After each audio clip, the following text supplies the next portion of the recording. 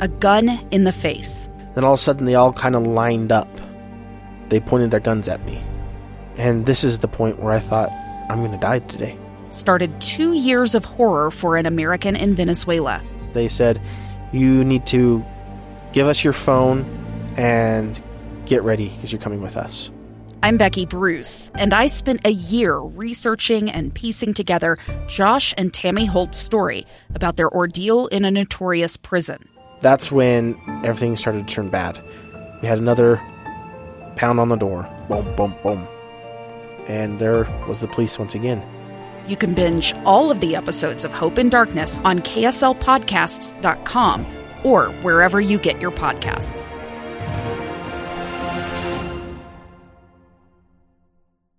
Inside Sources. Where KSL offers Utah deeper insights on the news. Host Boyd Matheson divides rage from reason and elevates the conversation on issues crucial to our community. On KSL News Radio 102.7 FM and 1160 AM.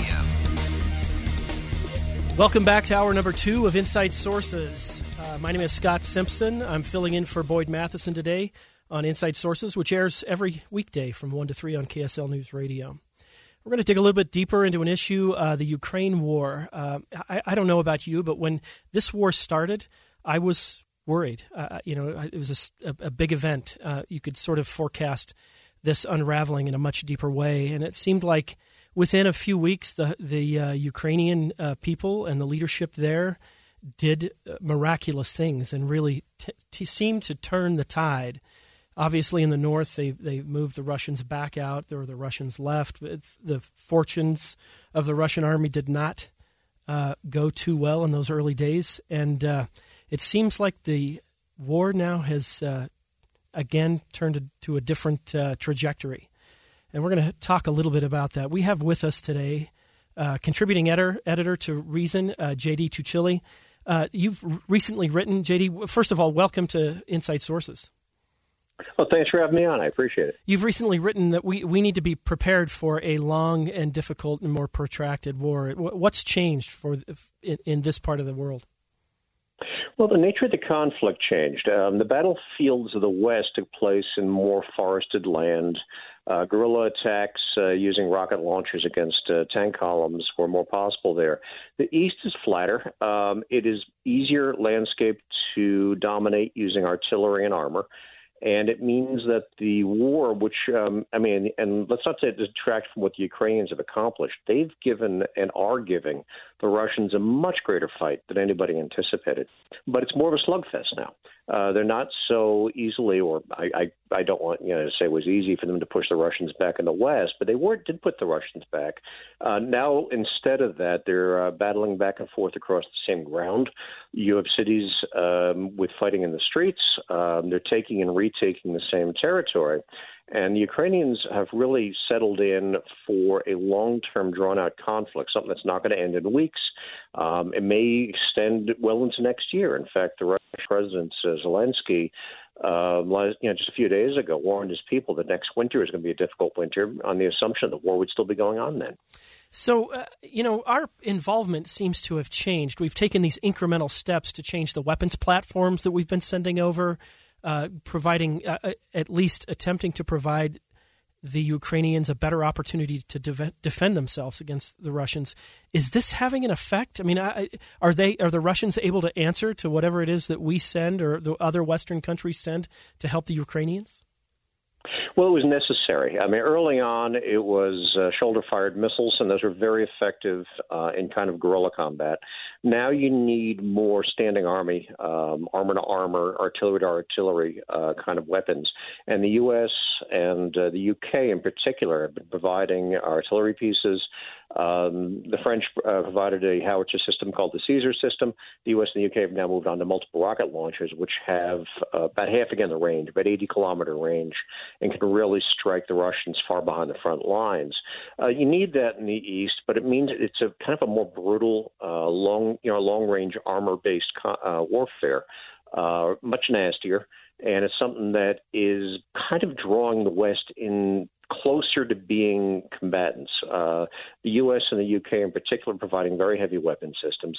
So are the Eastern Europeans. I mean, the Poles, the Czechs, providing tanks and artillery systems that are kind of fading the lines between countries that are simply providing support to Ukraine and countries that are actively participating in the war. And we're kind of hitting a dangerous point at this point right now, where you wonder at what point we cross that line and really enmesh the West in what has to now been a Ukraine to Russia war.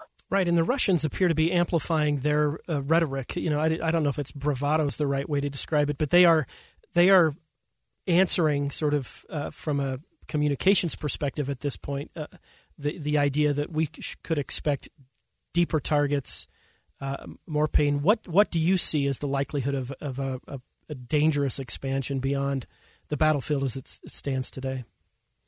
Well, one of the more troubling things about these rhetorical exchanges has been that as early as April, Sergei Lavrov, the Russian foreign minister, was hinting a nuclear war with the West. That doesn't leave a lot of rhetorical room. So how do you escalate from there? At what point does that kind of purple over the top language turn into actual strikes? So far, the Russian strikes have been confined to Ukraine proper. They definitely have hit armor and training camps where foreign personnel may be based, but all within Ukraine. I would hope it doesn't cross that border into Poland or the Czech Republic or what have you. But that is the concern, of course. I mean, and that's certainly what the Baltic states are concerned about. I mean, you've got Estonia, Latvia, Lithuania there that are tiny. You can't quite throw a rocket across them from the Russian border, but you don't not that far from that. Right. So obviously they're very nervous about what's happening in Russia.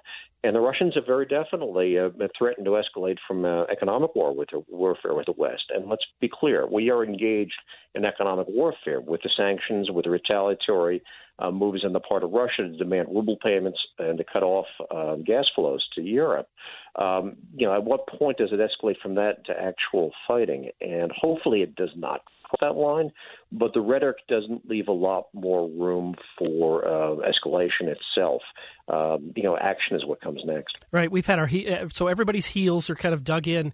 What about a peace deal? There was a lot of discussion about that at the beginning. It seems to have gone quiet. Where are we with that?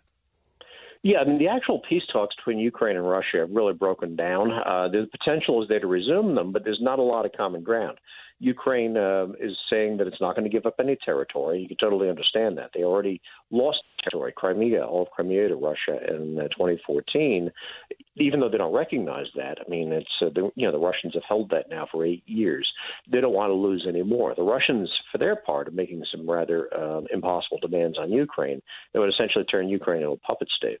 But you have French President Emmanuel Macron.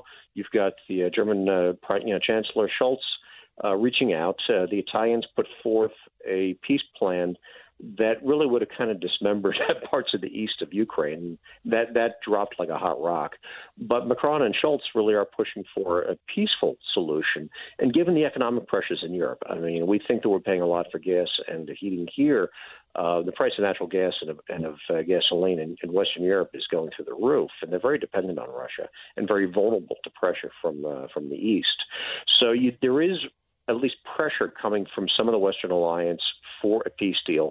You're seeing some fissures in the stance between, say, France and Germany on the one hand, and the U.S. and the U.K. and the Eastern European kind of frontline states on the other. They don't want the same thing. They've got different concerns. And it's a question whether the Western alliance is going to hold together, or will France and Germany really try to pressure Ukraine into finding some kind of a peace deal, even if it's not advantageous to Ukraine in the end, just in order to kind of reduce the pain to Europe itself. J.D. Tuccilli, thank you for joining us on Inside Sources. He's a contributing editor for Reason, and thank you for helping us take this deep dive in what's going on in the Ukraine.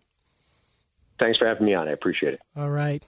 Up next, Republicans in the Senate have actually laid out what they will do if they take over a majority in November. But is it any good? We'll talk to Nance Swift of the R Street Institute about it next.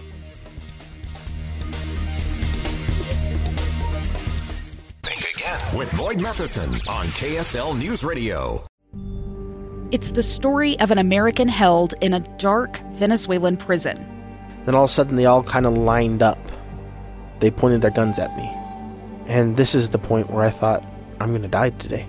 I'm Becky Bruce. I spent a year working on Hope in Darkness, which now has more than 2 million downloads. Find it on kslpodcast.com or wherever you listen to podcasts.